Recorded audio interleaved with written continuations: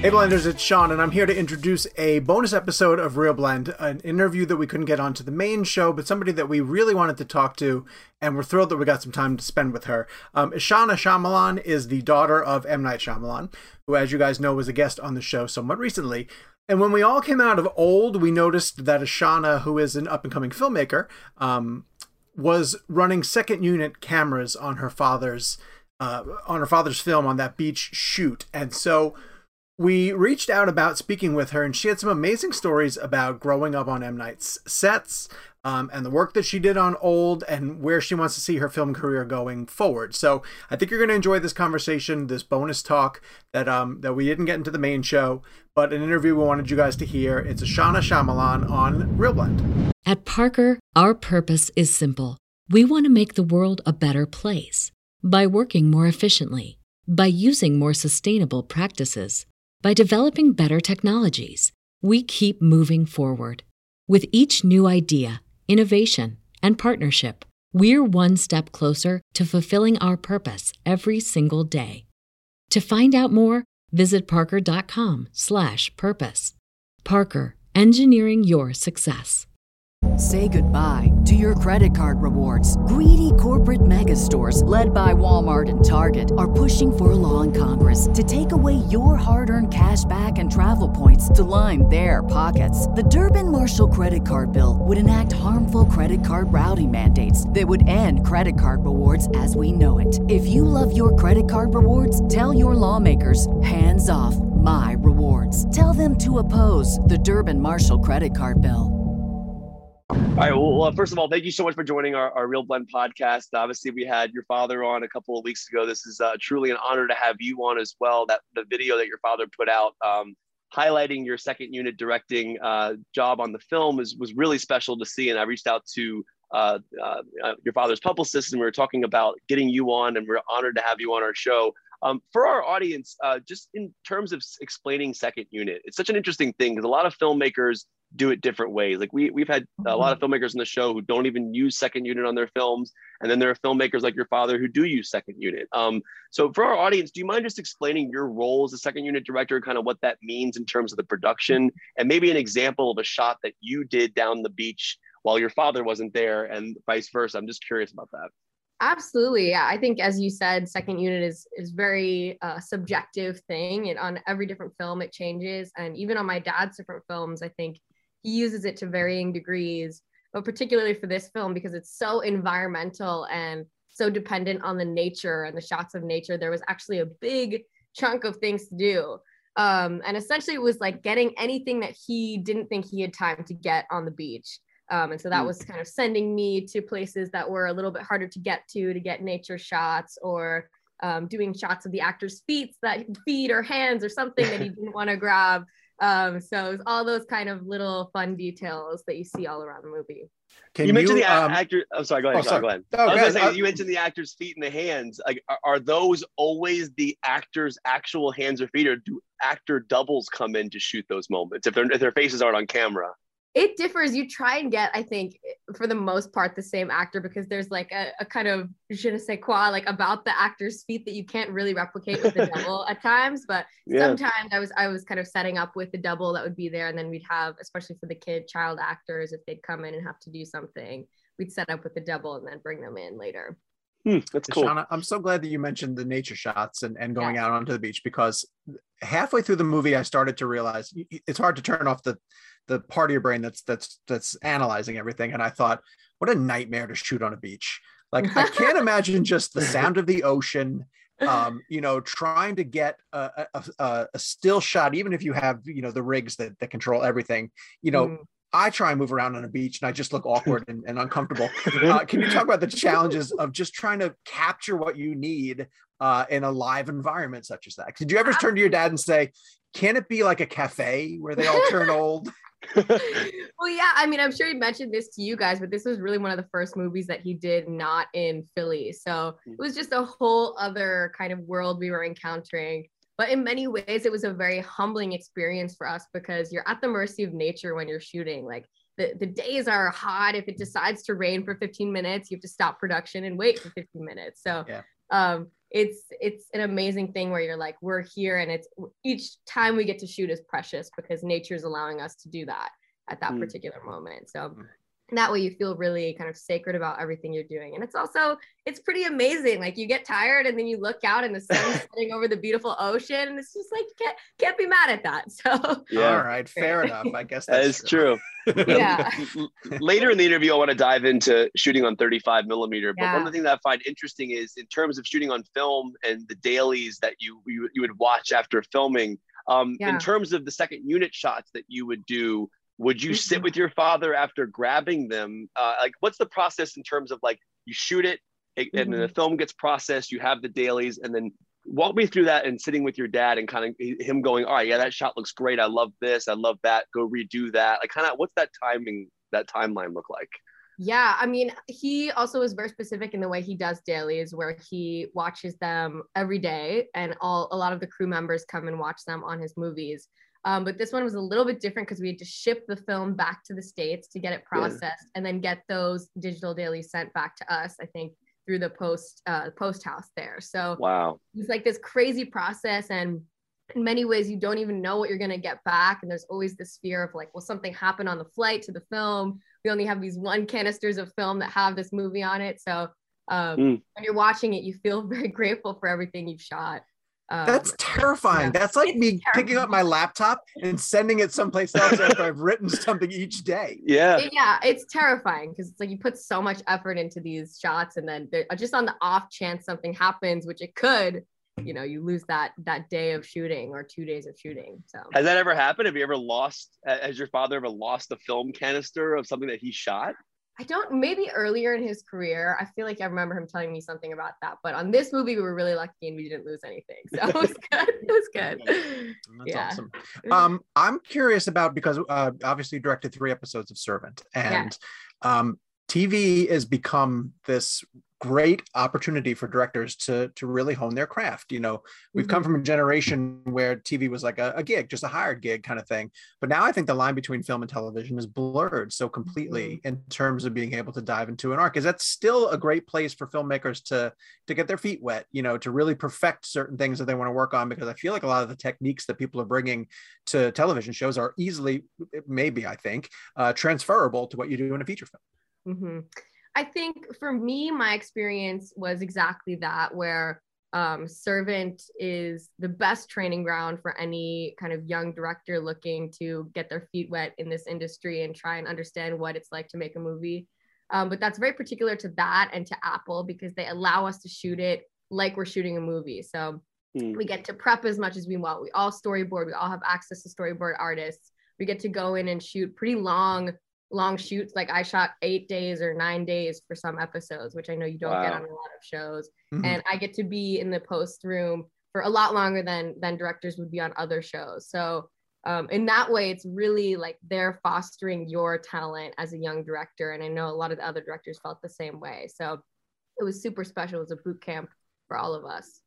That's encouraging to hear. Yeah. And as I was watching that video your father put out, I was so jealous just to see those 35 millimeter cameras and just the film. And it was amazing to see that. And like a lot of filmmakers don't get to work on film these days. And for me, and Sean knows this, like we're big fans of film on the show, like actual film, because nothing looks like it. The grain that's swimming. I know your father shot 35 on this because of the sand and the water, and it's really cool how he did that. I was just curious for you as a younger filmmaker, what it was like to work on 35 and kind of what that meant to you to work on film, and then kind of, is it something you want to push to do moving forward in your career? Absolutely. That was definitely the component that I was the most scared of coming into this, because I just graduated from NYU Tisch and I didn't take a single class where they taught me anything about shooting on film. And that's not like to say a detriment of that school in particular, but just that the industry now doesn't really require it as much, so they don't teach it in their fundamental classes. So for me, I was so scared. I was like, what if I mess up? How do I do this? And do I do the same amount of takes? Do I be more precious? When do I call action? Like, do I have enough time? So check the gate. It was all of these things that I had to learn. But I found that it was the most amazing experience, like, because I was so particular about when I call action, when I call cut, to save as much space on that film roll as you can. And just learning that you have to set up everything before you even get to start shooting the shot. So I loved that. And there really is a quality of life that you can't replicate on digital that I think only comes through in film. So should I be so lucky to have the opportunity to do that for my feature films, I would love to do that as well. Oh, that'd be awesome. Yeah, it'd be so cool. Now I'm a little bit less of a religious fanatic when it comes to film. I do understand Kevin's appreciation for it. It's the only way to shoot. It's the only way to shoot it myself.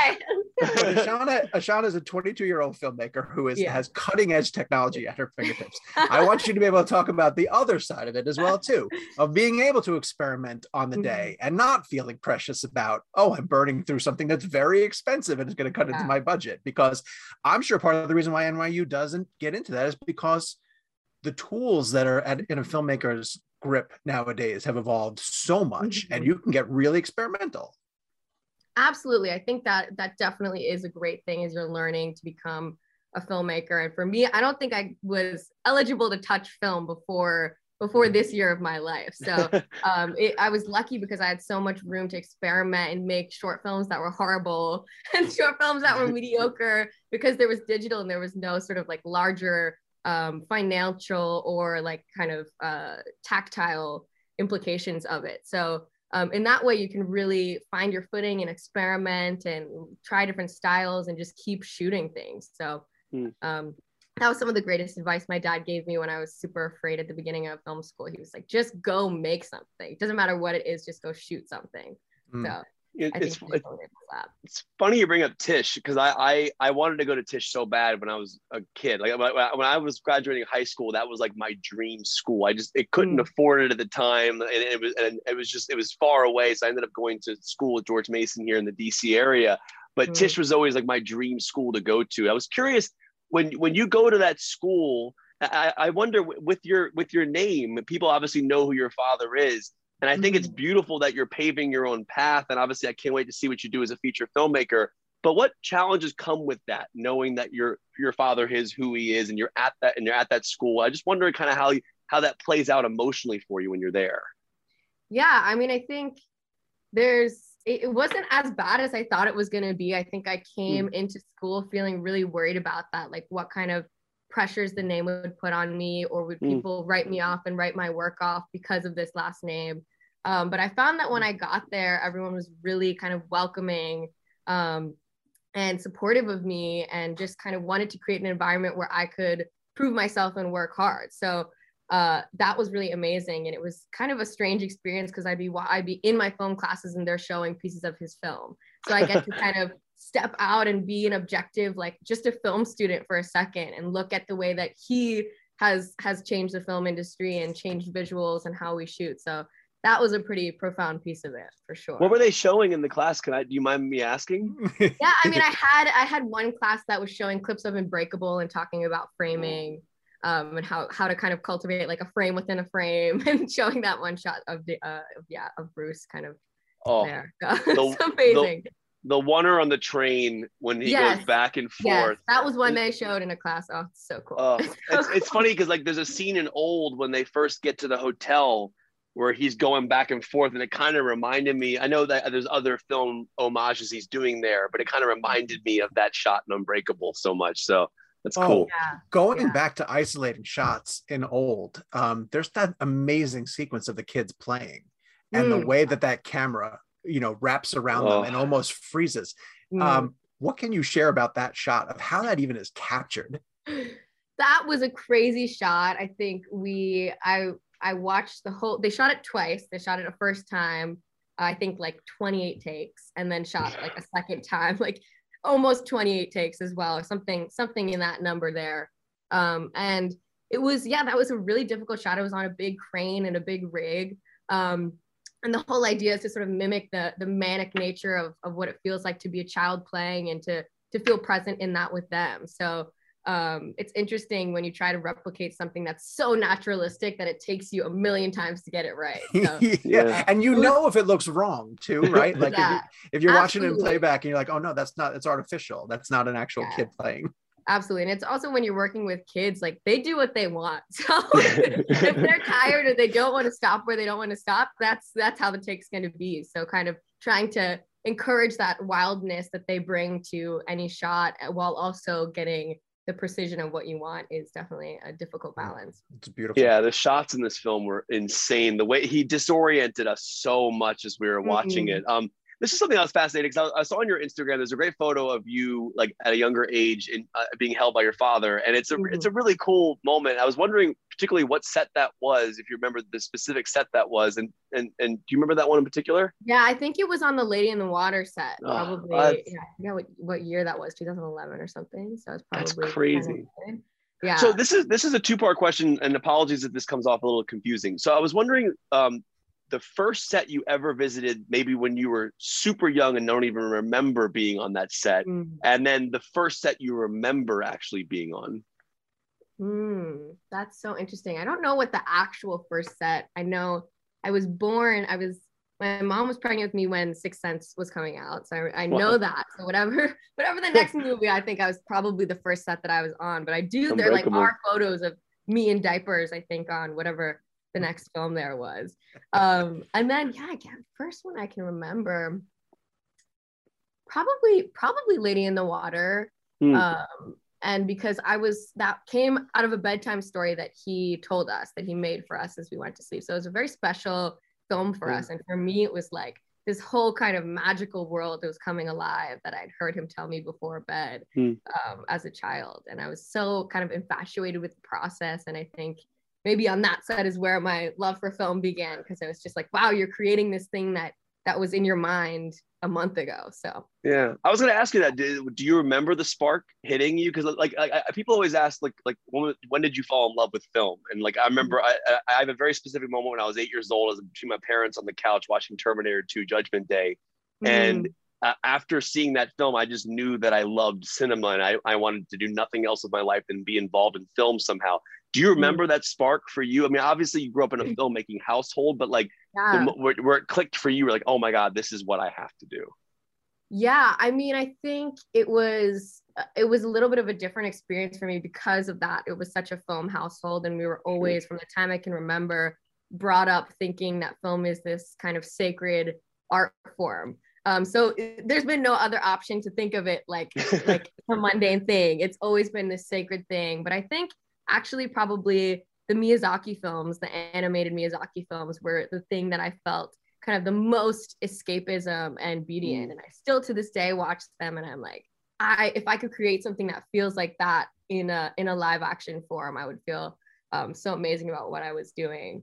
That's cool. Yeah, I love those films so much. And then I think when I visited NYU for the first time and I saw all those students there and I saw the equipment and the posters on the wall, I was like, okay, all right, this is what I'm supposed to be doing. That must have been like such a great moment for your father to see you want to go into that. Because I mean, it's got to be an interesting thing, but he must have been so proud that you were like, I want to go down that path. That must have been really cool for him. So yeah, he always told me, we never actually talked about it beforehand. Like I was never talking about being a filmmaker. It was always these other art forms. I wanted to be a fashion designer and a photographer and a ballet dancer. And it was like vacillating between all these different forms of art. And then it was only really when I applied to film school that I was like, okay, this feels like the right place for me. And he was like, I always knew, but I never wanted to say it because I didn't want you to be afraid of that. So I guess he knew before I did that was my path. So That's I haven't regretted it at all. So I have two boys of my own. They're 17 and 13 now at this point. And as much as I want them to love movies is to them, that's dad's thing kind of thing. And, and my son is actually taking journalism classes in high school. And I always jokingly say to him, like, okay, when do you want me to come by and speak to the class? And he'd be mortified. He'd be mortified if I came by and spoke to the class. So I find it really refreshing that when you follow down that path, explored your own way, that he was supportive of it too, because I'm like, I'm sure I'm just like your dad. And we're like, whatever they find that's theirs, I want them to find it and embrace it and turn it into their own. At Parker, our purpose is simple. We want to make the world a better place by working more efficiently, by using more sustainable practices, by developing better technologies. We keep moving forward. With each new idea, innovation, and partnership, we're one step closer to fulfilling our purpose every single day. To find out more, visit parker.com/purpose. Parker, engineering your success.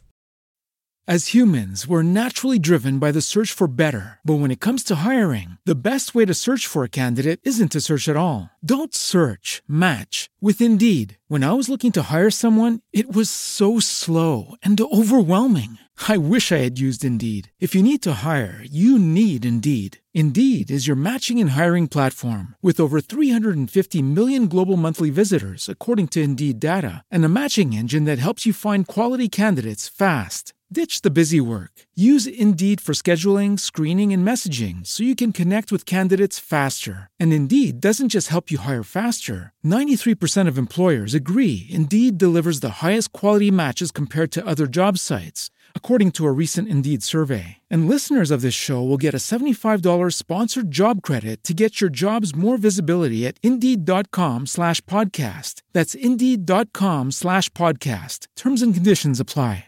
I'm very curious, as you start to pay your own way, what are the types of stories that you're looking to tell? What do you really want to start to explore as you get into this? Absolutely. I mean, I think strangely, tonally and genre-wise, things that I'm interested are similar to what my dad's interested in. I love things that are darker. I love things that are thriller-based. I'm obsessed with fantasy, so I love bringing that into anything that I make. I think it's kind of a similar vibe to what he makes, but maybe with a little bit more of like a feminine take on it, like maybe a little more whimsical and kind of I think in that way a little bit more feminine. But I don't know, I'm kind of exploring as I go. I think I'm trying lots of different things here. Do you think it might be you will want to stick with your own material? I know a lot of stuff you've shot so far you've written. Yeah, absolutely. I think writing was my first love. I'm trying to sort of liken my directing skills to my writing skills, but I've been doing that since forever, since I can remember. So that's something that I hope to take with me forever as well. Nice. I'm not gonna lie to you. I'm in my right now. My mind is geeking out because I'm thinking about how cool would a live action Miyazaki film look like. Oh my God, that would be amazing. Have you actually thought about that would be a really cool? I mean, his films are so sacred and they're so incredible. Oh. But have you thought about maybe what a live action version of one of those movies would look like? Have you played that out in your mind? I mean, I think I could never, because they're just such perfect films that I would never, you don't touch a master's work there. So I would not do that. But I definitely see myself all the time thinking of visuals and trying to put them into real life that I'm realizing that I'm stealing from his films or that are inspired by what he did. So I think it's kind of inevitable that he influences my visual style. Shauna, your father has a great reference in the film that I talked to him about when we did the press junket, which was about the Missouri Breaks, the film with Brando and Nicholson. And I actually bought it because of the film. Oh my God! And I researched. I was like, what movie are they talking about? And your father told me this really cool story about how it's actually a little bit of an homage to his own father and the dementia element of it. I was curious, did you even know I didn't know that movie even existed. I knew nothing about it, which is kind of the whole bit of the in the movie. But have you ever seen it? I'm just curious what your relationship to that movie is, because it's such a kind of a bit in the movie a little bit, I have no relationship to that movie. I didn't even know it existed until very recently. And I know when they were color timing the film, the post-production made them a t-shirt with the movie poster on it and gave it to my dad. And so I have one of those. But it's so interesting because my grandparents kind of exist in this weird world where they're immigrants and they came from India. So they're the movies that they think in their mind as classic movies are kind of these weird, obscure films that they might have only just rented from a store because it was the only thing there. So it's kind of funny to access their database of classic movies. Yeah. I'd never heard of it before. So to that end, you can see behind Kevin and his psychosis for collecting. I like physical media. I'm a physical media guy. It's so good. That's amazing. Yeah. We tell all of those stories about growing up and going to what used to be the video store and Blockbuster. Mm-hmm. What was your access to film though growing up? You must have had access to just about everything you could get your hands on. Absolutely. I mean, my dad is similarly very precious about the physical DVD. So I can remember until they kind of became obsolete, going to DVD stores and stuff and picking out movies. And now we have this like extensive collection of Blu-rays that he's collected. And now he's kind of moving into 4K. So he's trying to replace them all with 4K DVDs. Same. I'm getting the collection. You're Nice. getting the Blu-ray. Yeah. So right now my apartment in New York is like, the floors are covered. I have Blu-rays all over because I have all of these kind of old ones. I'm trying to figure out how to organize them and keep them. So it's That's great. cool. I'm in that 4K mode now too. Where like I like the Fast and Furious films. So I got all those on 4K, and now we're getting rid of all the Blu-rays now and giving them to our It's father-in-law. so crazy. You're constantly having to update the form. Just like, oh my god, I want one consistent thing here. Yeah. One thing I'm interested in knowing, and I find this so interesting because, as you mentioned, your mom was pregnant when The Sixth Sense was coming out. Yes. What is your experience with those movies later in your life? Like when you go back and like when was the last time you actually watched The Sixth Sense or Unbreakable, and like how different have those films impacted you as you've grown up and seen them multiple times over the years? Yeah, I mean, strangely, I've only seen his movies probably once or twice in my life. Oh, wow. And that's because, like, you're seeing this trend of him being very precious about everything. He's very precious about the way he shows us his movies. So he would do, I think from the time we were 10 or 11, one on each birthday in the order that they were put out. So that's awesome. That's cool. Yeah, with the exception of the ones that were super scary, he would kind of show us in order. So it was this amazing experience of growing up. You see where he was from younger to older, and allowing them to impact you at different times in your life. Cool. Yeah. That's very cool. I want to hear about your work on music videos. A lot of the filmmakers that we've grown to appreciate got their start there. Fincher, all those guys, like huge directors. It used to be a tremendous breeding ground for places to, for people to get their talents recognized. Is that still the case? And what does the music video art form, teach you in terms of how to edit, how to capture what you need? Should people still explore trying to get into putting them together? Yeah, I mean, I found that it was such a beneficial learning experience for me. I think the music video world right now is so much more vast. So you're definitely not getting as many eyes on your video as you would have 10 years ago, which is sad in many ways, but also great because it gives you room to just like put things out there and experiment and do things that are obscure in your own creative taste. I really loved it because it's an expedited form of a TV show and then a regular film. So you're doing a really short prep process, a really short shooting process, and a really short post process. So you have to make decisions really quickly and try and find freedom within this shorter period of time. So it's training you to kind of think on your feet and be creative in a more pressured environment, which I love.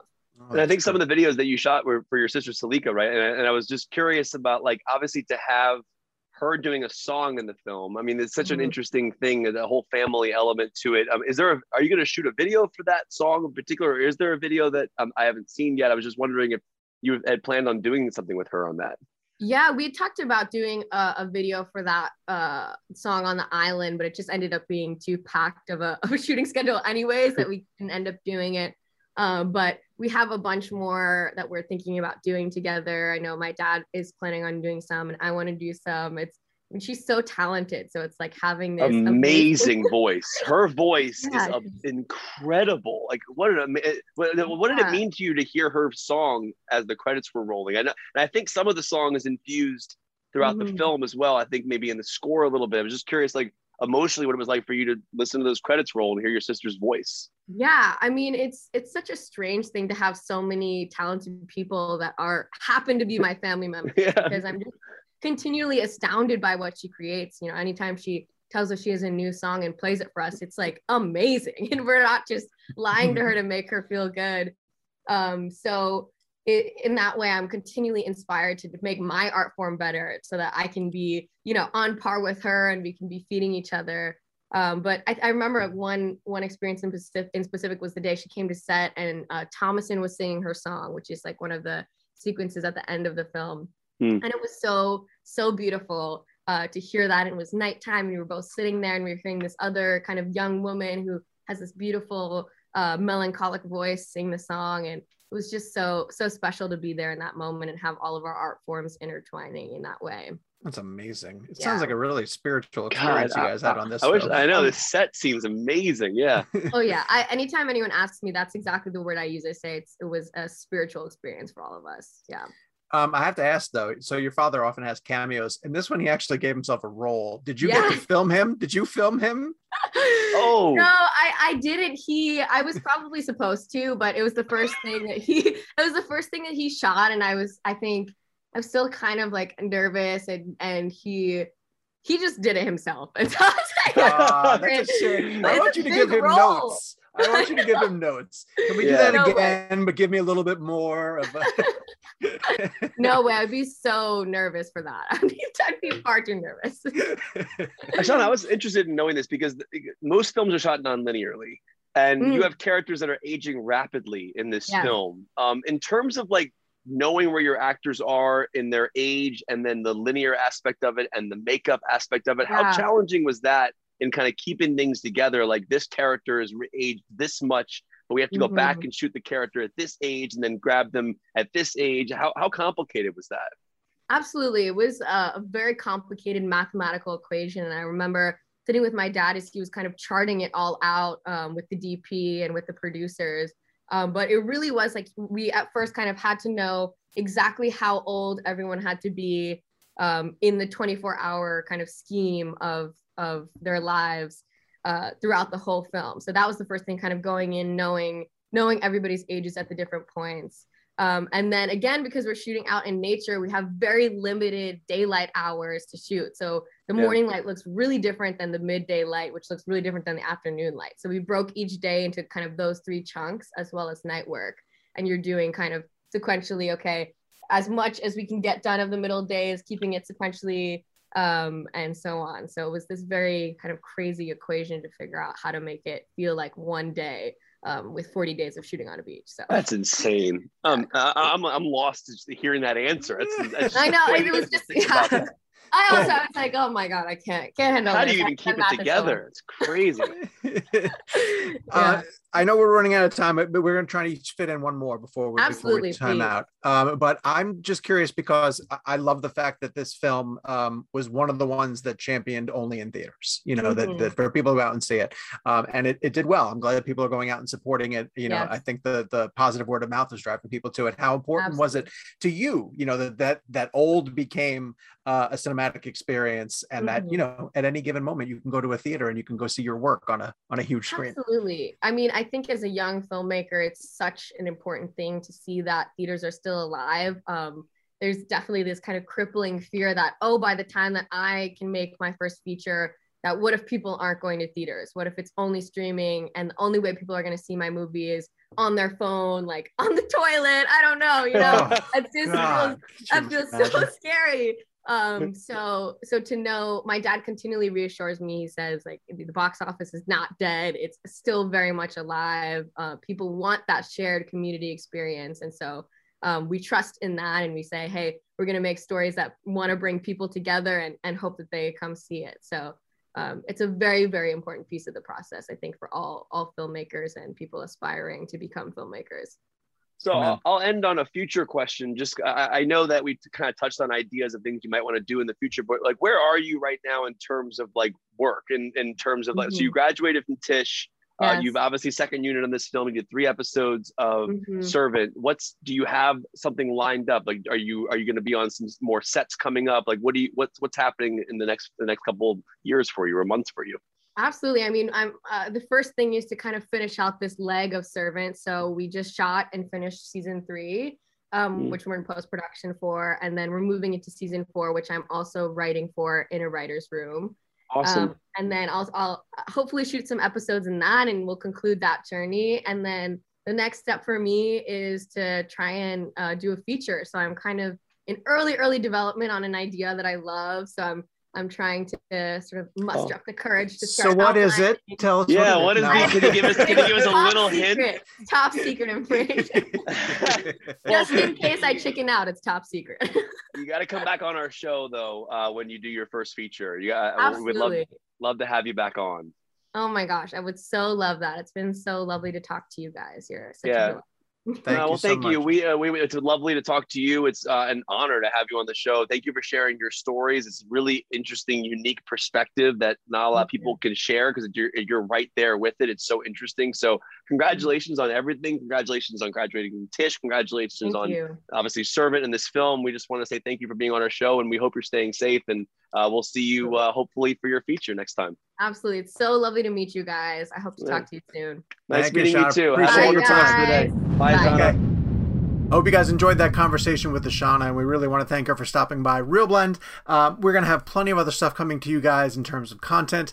The premium episodes are going to be dropping on Monday. We have several interviews dropping next week. Most excited about David Lowery, who's coming on the show to talk about filming The Green Knight. So, follow our socials at ReelBlend. If you're here on the YouTube channel, hit like and subscribe. And every time we post something new regarding content for the ReelBlend podcast, you guys will be the very first ones to hear about it. At Parker, our purpose is simple. We want to make the world a better place by working more efficiently, by using more sustainable practices, by developing better technologies. We keep moving forward. With each new idea, innovation, and partnership, we're one step closer to fulfilling our purpose every single day. To find out more, visit parker.com/purpose. Parker, engineering your success. As humans, we're naturally driven by the search for better. But when it comes to hiring, the best way to search for a candidate isn't to search at all. Don't search, match with Indeed. When I was looking to hire someone, it was so slow and overwhelming. I wish I had used Indeed. If you need to hire, you need Indeed. Indeed is your matching and hiring platform with over 350 million global monthly visitors, according to Indeed data, and a matching engine that helps you find quality candidates fast. Ditch the busy work. Use Indeed for scheduling, screening, and messaging so you can connect with candidates faster. And Indeed doesn't just help you hire faster. 93% of employers agree Indeed delivers the highest quality matches compared to other job sites, according to a recent Indeed survey. And listeners of this show will get a $75 sponsored job credit to get your jobs more visibility at Indeed.com/podcast. That's Indeed.com/podcast. Terms and conditions apply.